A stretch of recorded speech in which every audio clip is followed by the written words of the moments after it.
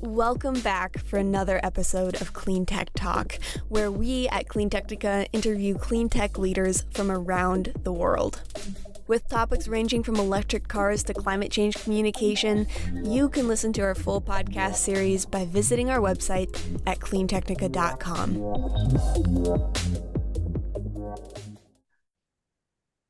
We're here for another episode of Clean Tech Talk. I'm Zach Shahan, CEO of CleanTechnica.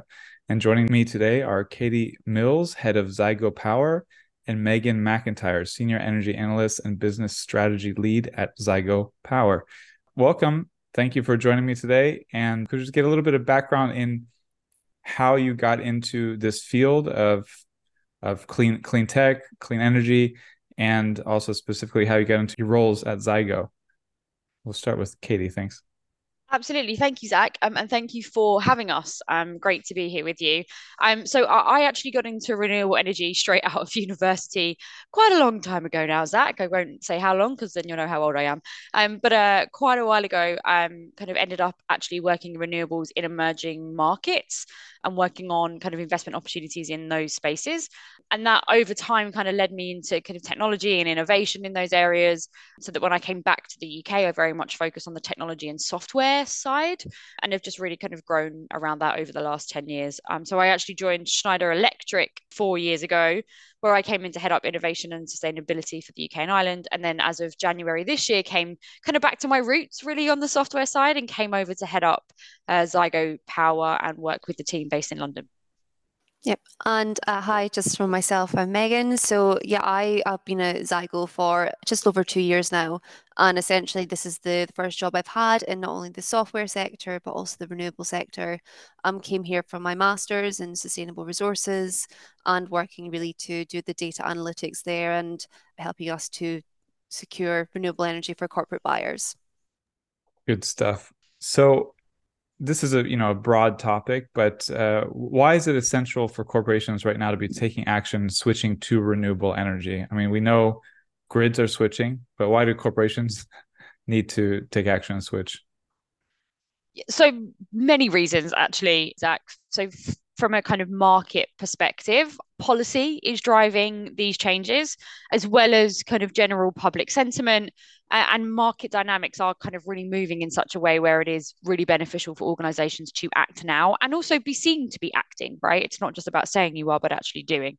And realistically, the reason to act now is, as a society, as countries, as organizations, we really need to deal with the climate crisis that is in front of us and address emissions that come from our economic activity and the kind of impact of our economic activity.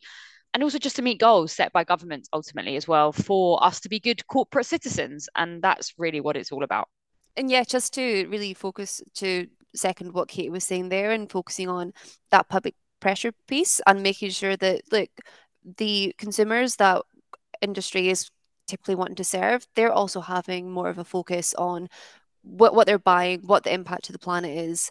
And ultimately, what's going to happen is if you have two products that are quite interchangeable, they're going to choose the one where the company has proven that they have taken steps to reduce the emissions, not only for their own direct scope 1, scope 2 emissions, but also that supply chain piece. I'm engaging them, and we need to really appreciate that as much as there is a focus to get renewable energy at the moment, there are also challenges there.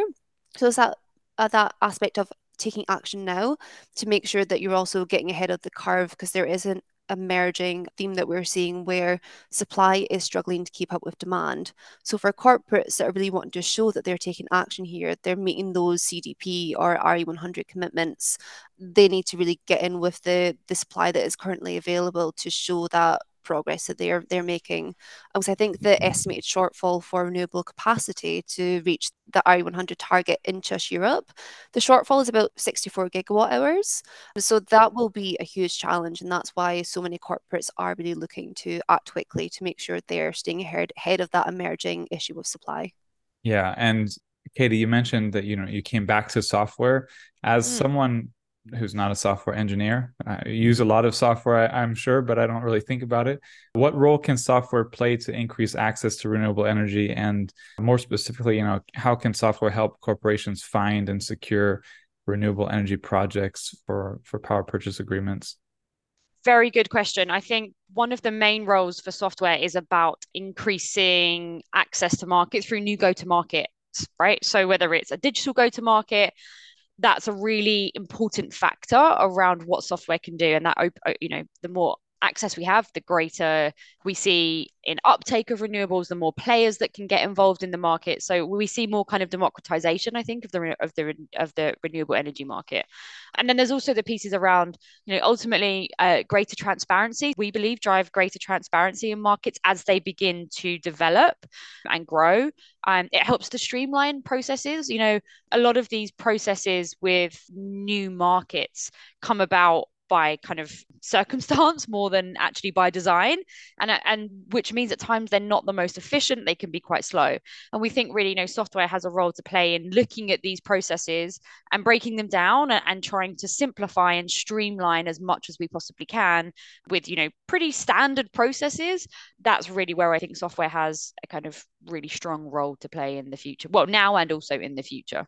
And I think it's also an element of, as these markets mature and these solutions mature, software has that flexibility where it can address the new types of buyers. So a lot of, particularly in the renewable space at the moment, it's very consultancy led. And that reason being that you need those experts to really guide you through these processes, such as a power purchase agreement or a different type of solution.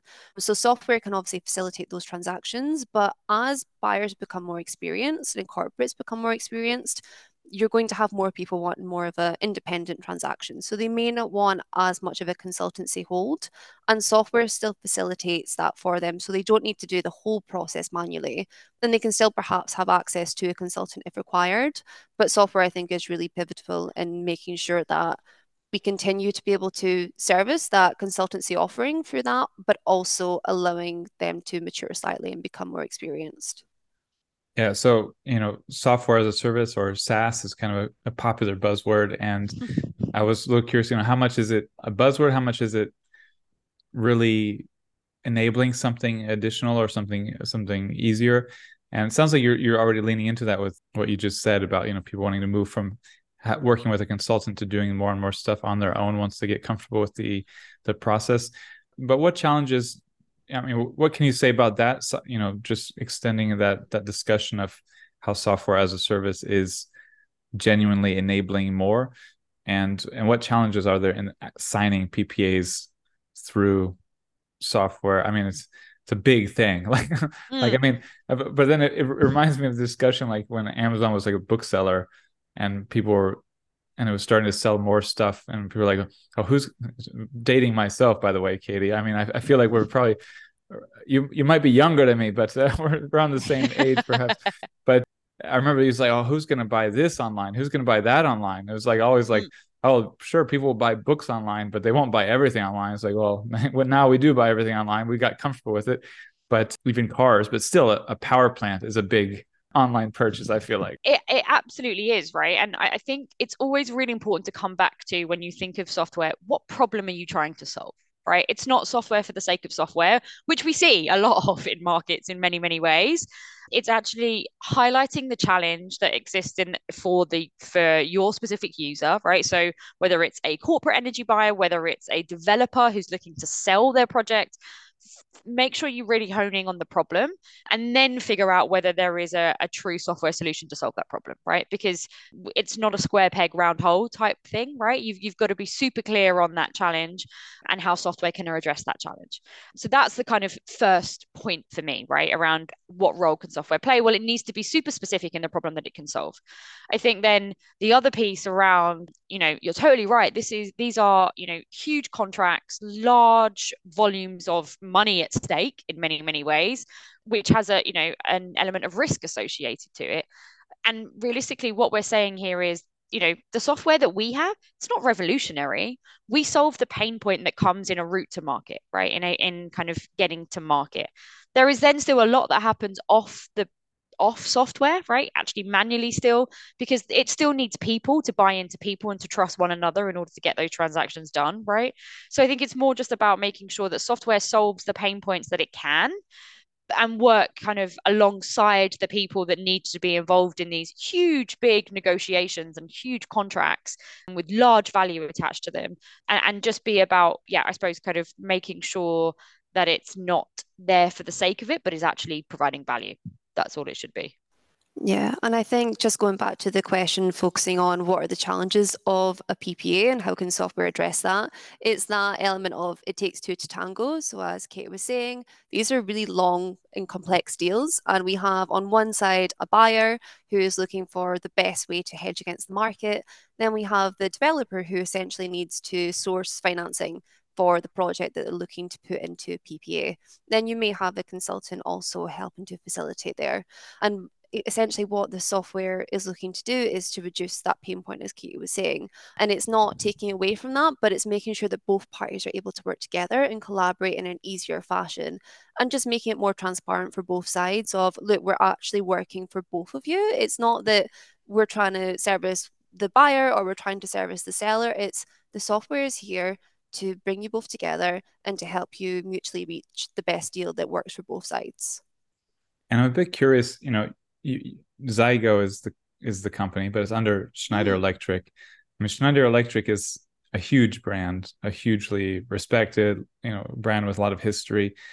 How much does it help having the Schneider Electric, name and background for helping Zygo to make this case to people and explain, you're not just a few people in a garage in Silicon Valley who are trying to sell a software package for buying big power plants.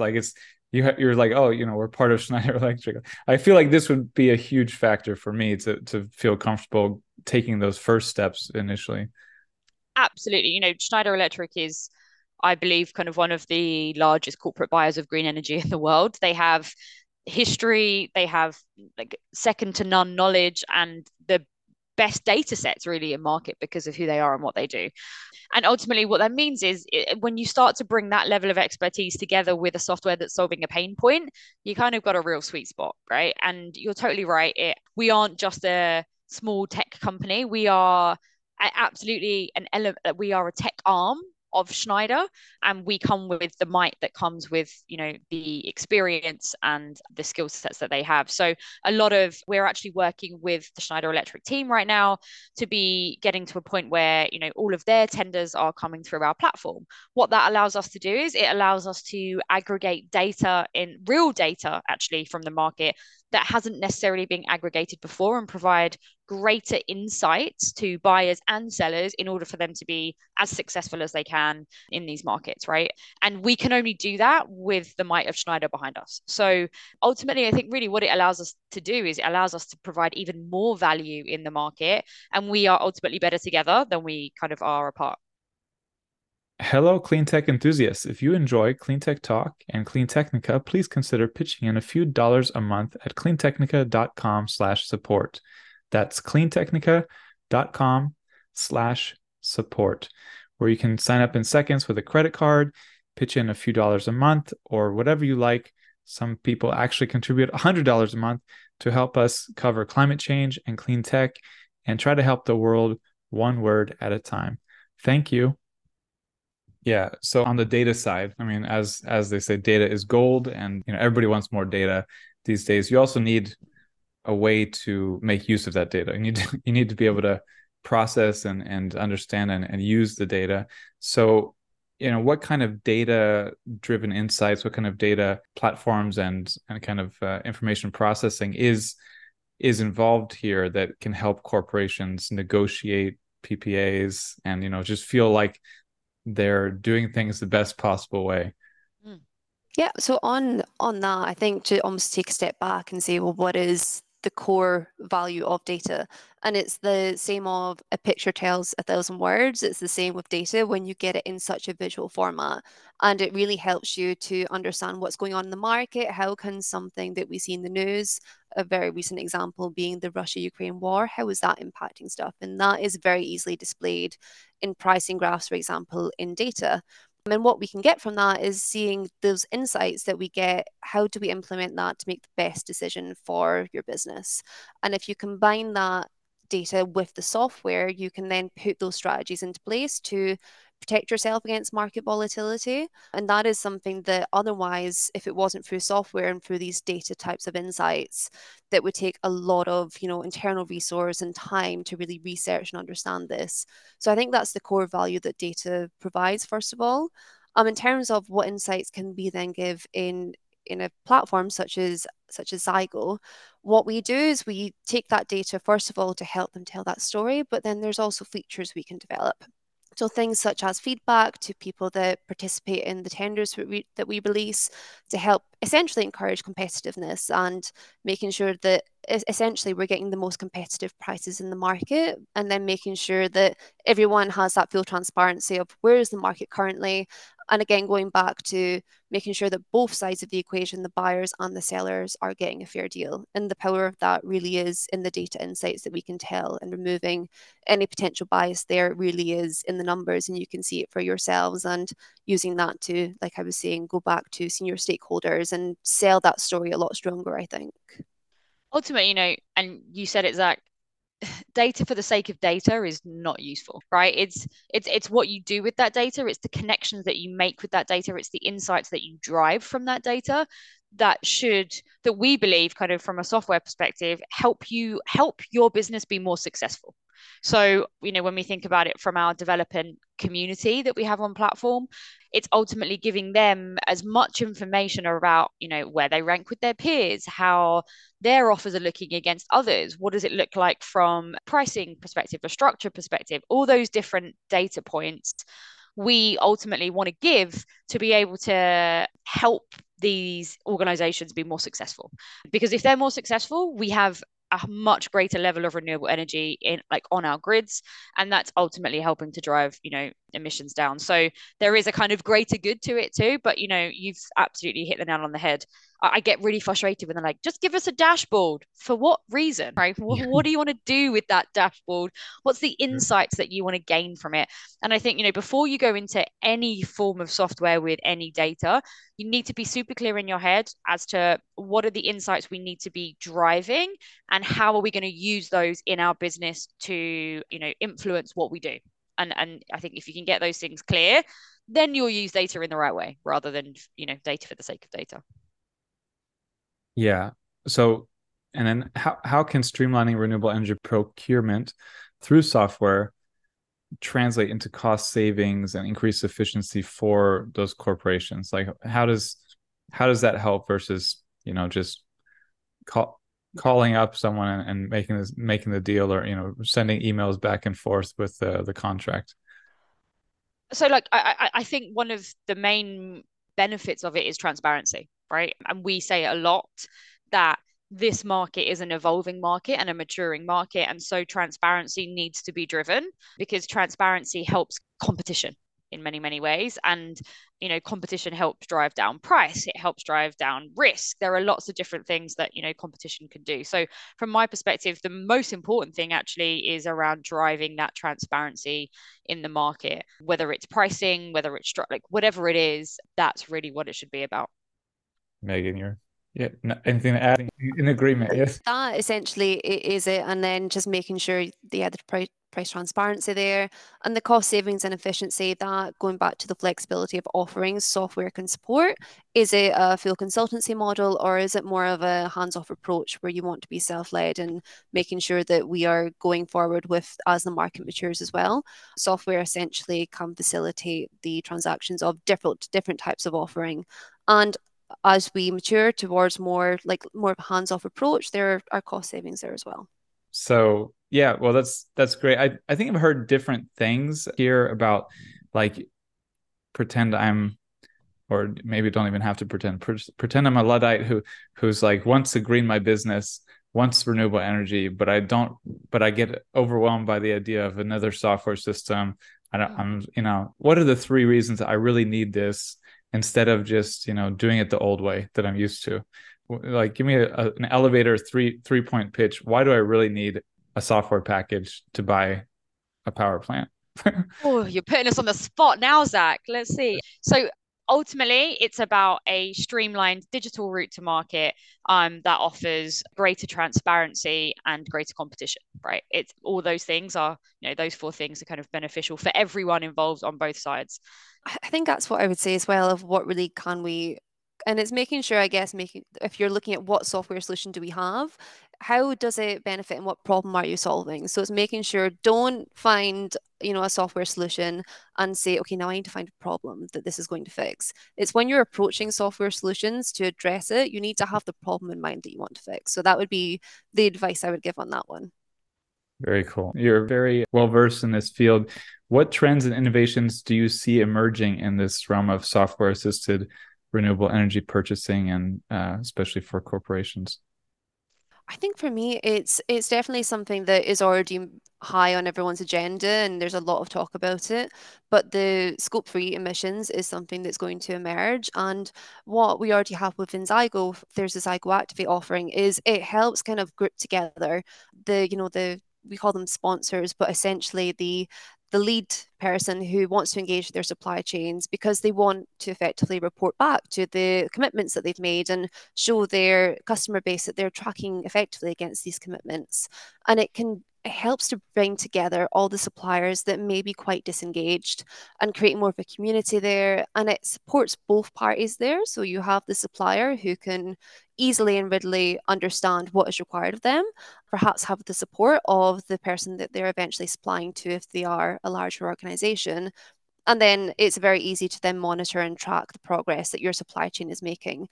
So I think that is a trend that will continue to develop. And then as that trend develops, there also are the offerings that will begin to mature. So within our space, we're talking a lot about aggregated PPAs. The wider Schneider Electric team is very much so looking into this offering, and it's very new. It's not something that is a hugely mature market at the moment, but it will likely continue to be. And software can, of course, go alongside this to make that grouping and the grouping of the consortiums and making sure everyone has the right understanding and requirements of these already really complex deals to make it a much more seamless situation and negotiation throughout. So from my perspective, the software geeking me is the biggest kind of opportunity that I see, and experts in the renewable energy market will probably absolutely want to shoot me for this, I would have thought, but it's around simplicity, right?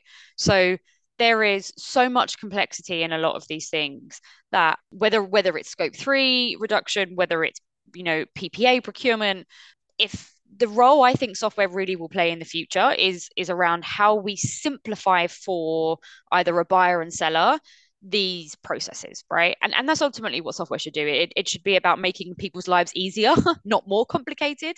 And that's where I see kind of a much bigger opportunity and kind of trends coming down the line as to, how can we use software to simplify what are super complicated, super diverse challenges with many different stakeholders involved. Software has a real role to play in simplifying those things. I don't mean making it simple, that's a different thing, but simplifying, I think, is where we're going to see things kind of move towards more and more. And maybe just expound a little bit more on the different processes and challenges of scope 1, scope 2, scope 3, and just laying out more what are those, what are scope 1, scope 2, scope 3 emissions, and the challenges for cleaning up each of them. Yes, so the different scopes are essentially the direct emissions from your operations, and then you have scope 2 where it's more so about the heating and the more indirect emissions there. And scope 3 is of course your supply chain. So that is considered not only the largest scope in terms of percentage of overall emissions, but also the biggest challenge because there is the least amount of control that essentially the corporate has to address it. So for scope 2 in particular, things such as the heating and the operations, PPAs are something that is very much so in their control. And then there are a range of other solutions available there, not just power purchase agreements. And then there's things such as efficiency, making sure your products are designed in a way that reduces the emissions embedded in it. So there are definitely a lot of different solutions, and it's important to look at when you're targeting each scope, what is the best solution, not only for your business, but also for the impact there. Then when looking at scope 3, that's when we loop in again, making sure we've got a grouping of your supply base and making sure that we're considering what their capabilities are, because you could have a very small supplier and it could be they can't go into a PPA and it's just they don't have the volume requirements to go into a PPA, but they can increase the efficiency of the buildings that they're operating in. So it's important when looking at the different scopes and seeing what actually is, first of all, within your control, but then when we go externally to more of the scope free, what is the capability of every supplier there? And ultimately it goes back to that famous saying of you can't improve what you don't measure, right? And all of these scope 1, scope 2 and scope 3 is around getting, your first step is getting visibility. Know what the data is telling you so that you then can think about what step you need to take after that, right? And that's where the scope 3 becomes super complicated, because obviously you've got to I think of the likes of Schneider Electric. We have something like 42,000 suppliers globally. And you got to Just understand everyone. 42,000. Just Ah, 42,000, it's a really small problem to deal with. And actually, we have really bold targets around reducing 50% of our top 1,000 supplier emissions by 2025. That's a bold target, and that's not easy to do. But the first step of it is about getting visibility into what that looks like, right? So, and that will take time, and there are loads of solutions out there that can help you do that in a far more simple, streamlined manner. So yeah, then I think so how get does that view first. the Zygo Power system is tracking these as deeply as possible for different companies in the system and sort of trying to standardize and have all the same stats available for every potential suppliers, all potential suppliers, or So Zygo Power in particular, is predominantly is just focused on that kind of energy procurement piece, so around the PPA piece. And it's difficult to say like it's standardizing, because yeah, it's I was these looking for aren't a different word, but I couldn't think of what it was. yeah, like these aren't like obviously nothing standard. Unfortunately, if it was, it would be much easier. Nothing's kind of standard, but I think when we look at the main drivers behind why buyers want or need a PPA, they are very similar, right? They usually have a kind of 2025, 2030 target around whether it's net zero or carbon neutral. That is usually existing. There is usually something around them either wanting to be part of RE100 or part of RE100. And obviously, that's a kind of requirement to make sure that you are reducing your emissions on that. People want additionality, and additionality is something that comes from basically being able to say, because I financed this project, there is now this amount more of renewable energy on the grid, and that I'm ultimately taking. So those are all kind of I'd say common drivers, and Megan, you can obviously disagree with me around this because you see this a lot anyway. But I do think, as much as it's not standardized, there are absolutely common drivers that are pushing organizations to this point, which is why we're seeing the demand for PPAs go through the roof. And because also, like, 2030 is 7 years. That's not long. 7 years is not very long. Well, nearly 6 years, right? Because we're nearly at the end of 2023. And I think all of a sudden people are going, oh, I've only got 6 years to deal with this. Yeah. Where do I start? Well, your scope 2 is usually a pretty good place. Well, scope 1 and 2, but your scope 2 from a kind of PPA perspective is usually a pretty good place to start. Yeah, and I think something else that is kind of a new term that we're starting to hear is not only additionality but high emissionality. So what that means is they're wanting to make sure that they're accessing a solution that might have the greatest impact. So we see in the European space, traditionally a lot of PPAs may have been done in mature markets, whereas these deals are just they're more experienced and they get them through faster. Then you have markets that are more emerging in this space, such as Poland, which is the most carbon intensive on the grid. And we're seeing more and more buyers say, okay, we understand that it's a new market. There might be additional challenges, but we want to put the effort into the space because we want to have that impact. And say we reduced emissions in a grid that currently maybe needs an additional support to kind of get it started and let it catch up with the rest of the region, which I think is a really positive and exciting trend that we're seeing. And like, I hate to be the optimist, Zach, right? Because I will always be that person. But we all have to get there together. This isn't a one person wins, and we all have to get there in order to deal with the crisis that is in front of us. And I think we're starting to see that pressure more and more in organizations, because you know what, their people are asking them that. It's not just a business, it's not just a strategy anymore that is coming down, or not even a strategy, I suppose a kind of marketing tool, right? Isn't that we've got a sustainability target, which is what it was for kind of many years. Mm-hmm. Like now this is a business critical element of any strategy from a growth perspective. And I think we're kind of starting to that shift from, what's it going to cost me, to actually, what does it cost me if I don't do this? That shift has happened. And that's a really kind of positive step in the right direction. It seems like a very British or broader, even European phrase. I hate to be an optimist. It's like, yeah, because us British aren't really like that, right? Yeah, well, this has been great stuff. I guess as a concluding note, what advice would you give to corporations looking to streamline their renewable energy procurement through software? What are just the key tips or a piece of advice that you would give them? So for me, I think if you truly want to use a digital solution to help streamline your process, you need to be very clear going in exactly what your requirements are and what you expect to get out of this process transaction, right? Being very clear with that upfront is really important, because we've seen it where people aren't clear going into these processes, and they ultimately fall over at the end, because that level of kind of clarity and making sure everyone's objectives from both sides were clear from day one weren't there. Just that's a really good point. I mean, it seems so basic, but it seems so important. And I can imagine it happening at company after company, where if they come in knowing whereas they come in like, hey, can you solve this problem for us? That's not going to be a great starting point, right? It's like, yeah. And I think, being super clear on what your objectives are before you start this process and why you are doing this process is really important. And being able to be transparent and upfront during the process around that, because, the more a buyer and a seller is aware of each other's motivations, the easier the negotiations become. It's when we don't have that visibility and that transparency that things ultimately end up usually going wrong further down the line, because those motivations haven't been clear from day one. So that would be my kind of main tip. I think just bringing in the market perspective here, my tip would be to act now or to act soon.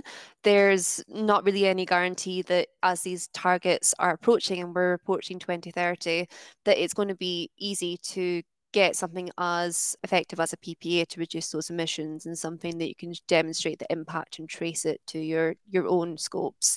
Because ultimately the markets are changing and undergoing a huge transformation. And there are challenges that are associated with that. Going back to where we're saying there's a lot of delays in trying to get these new projects online. And what that means is the projects that are currently available are either they're going to go to market via different routes, or the first movers in the corporate space looking to enter a PPA are going to get the ones that are available. So I would say act now. It's not really something you can wait until the 11th hour to really work on, because this is somewhere where demand will continue to increase at a very fast pace. So yeah, if you want to be there fast. Yeah, great tip. I think it is, everyone wants stability and security in their decisions, and I think that has delayed a lot of action in this space for years, especially as policies are constantly changing. People are waiting for prices to come down, but I think it's been shown time and time again, the sooner the better. And I think the price conversation is an understandable one. It was only 3-4 years ago, prices for PPAs in Europe were a lot lower than what we're seeing.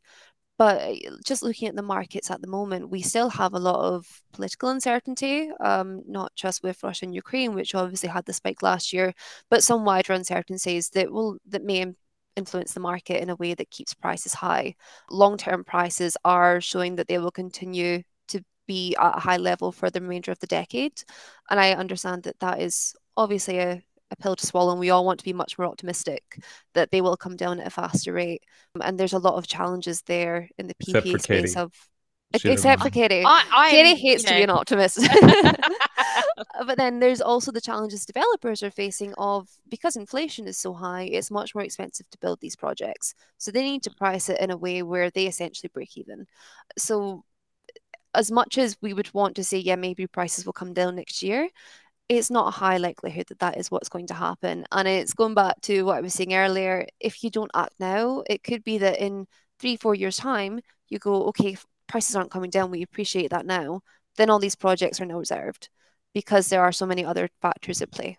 Yeah, it's great And points. I mean, we had the COVID pandemic, the economic shutdowns, the Russia-Ukraine invasion, and then I mean, you've got potentially a situation with China and Taiwan, which would be extremely, extremely disruptive to this sector, especially. I mean, it's like, I feel like we're at a kind of like, I know we're not at the easiest time in the history of the world, but at the same time, while inflation is sort of getting under control and everything sort of seems to be going back to normal, it seems like, you know, you want to jump on it now and not wait for another crisis to emerge, right? Yeah, not to end it on a sad note, but yeah, that's definitely the realistic view of it. I think it's that really important point, Zach, that if you're coming into this because you want a cheap price, you're coming in for it for the wrong reasons, right? There are multiple different factors outside of just price that should be the reasons that you are looking at a PPA, whether that's, you know, hedging against market volatility, whether that's your sustainability requirements, whether that's the additionality, whatever it is. You know, there has to be multiple boxes that you need to tick in order to make this successful for your business. And if it's just about price, I hate to say it, but this is going to be a really difficult one for you to do, right? Because it's not super cheap right now. There is a premium to this. And actually, you know, Megan said it, as supply and as demand goes up and supply can't keep up, we're only going to see more of a premium. So there is a case of, you know, kind of getting now before those prices go wherever they could potentially go in the future. And who knows what kind of volatility we could then see in markets too. So, well, thanks a lot. Very interesting, fun discussion. Really appreciate it. So yeah, thank you for what you're doing. Thanks so much. Thank you. Thank you for listening to Clean Tech Talk. Join us next time to get your electric fix.